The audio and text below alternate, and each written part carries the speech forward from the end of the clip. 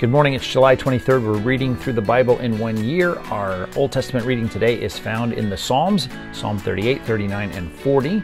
Those three Psalms are Davidic Psalms. The first one is a psalm of penitence, of him being repentant and expressing that repentance. First, in talking about the struggle in his life, he talks about sighing and groaning and longing and all the things that we feel when we're under the weight of our own sin and the conviction of our own sin.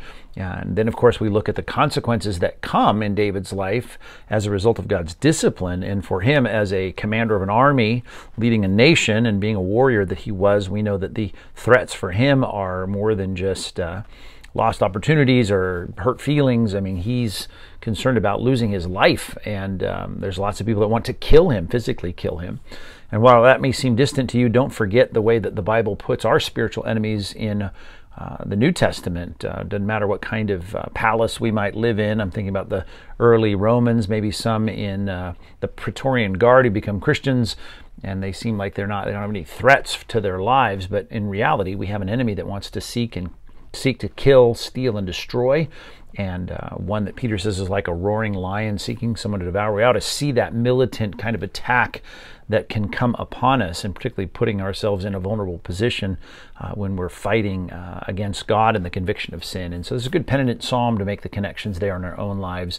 Psalm 39, another psalm that reminds us of the shortness and brevity of life, how we ought to invest things very carefully, invest our lives very carefully in our thoughts and actions. And he talks about that guarding of his ways and his words, and the turmoil of life and the brevity of life, all of that, like Ecclesiastes. There's a lot of good insight that we can get when we think about this life under the sun, as it's put in Solomon's words, the idea of investing carefully and keeping the Lord's commands and seeking him in this world. Psalm 40 is a psalm about having waited and hoped in God and having God come through. I love the way he talks about singing a new song to the Lord. I hope that in our own lives we see new reasons to praise God, and we have content in our own minds when we think about giving praise or thanksgiving to God for the things that he's done in delivering us. In a lot of ways, these three psalms fit together so well as we look at the kinds of things in David's life that have led to repentance and confession and restoration, and just a celebration of God's mercy and steadfast love, that Hebrew word hesed, that consistent, faithful love that God has toward his people, and David claims that and celebrates that. In our New Testament reading in Acts 23, we see this plot, these 40 guys that were out to kill Paul. They weren't even going to eat until they had gotten his life snuffed out. And when this is uncovered by Paul's nephew, he ends up having a huge entourage come from Jerusalem to Caesarea on the coast. Might even be good to look at a map there. And they leave at 9 o'clock, and they send this big crowd of people, 200 people, in bringing him to Felix. And that Roman official that was going to be there in Caesarea Maritime, that coastal port on the Mediterranean Sea, this will be a place where now Paul is imprisoned, and he has these very famous hearings before the leaders, King Agrippa included, the great-grandson of Herod the Great. And this is a pivotal move in his geography, and certainly will be the context for a lot that we can learn from his testimony in his defense. Our New Testament, which we'll get into next week, our New Testament community imperative is found in 1 Corinthians chapter 1, verse 10. And I've quoted this often lately, it seems, this last year. But the appeal of the Apostle Paul, he says, I appeal to you, brothers, by the name of our Lord Jesus Christ. You got those three titles stacked on top of each other, and the authority, that's what it means. The name of Christ is a big issue for Paul, because it's a big problem in the church of Corinth and can be a problem for us. He says that you all agree, that there be no divisions among you, that you're united in the same mind and have the same judgment.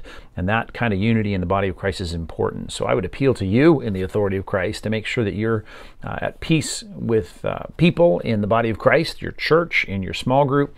So far as it depends on you, you need to be at peace with them and seek that peace. Now, if you look at the next verse, verse 11, you'll see why in Corinth it was such a bad deal. They started to align themselves under particular leaders, Paul, Apollos, Cephas, Christ, saying I'm not a part of any group, I'm a part of Christ. But in that kind of even pride in that statement, there was a factionalism in the church. So we want to make sure that we're at peace with each other. And I just put it that way. We need to agree. We need to seek to agree with each other. Now, we can't agree on things where we are going to disagree with God and in agreeing with others. But I would make that my community imperative, to seek to agree with each other. And certainly the context of all these community imperatives is our community, the community of believers, the body of Christ. And if by some chance you're watching this and you're not in a church, you're not committed to a fellowship, you need to get to one. You need to be in a Bible teaching church, and I know there's no perfect church, and if there were one and you joined it, you'd mess it up. So you need to be the kind of Christian that says, within reasonable driving distance of my home, I'm going to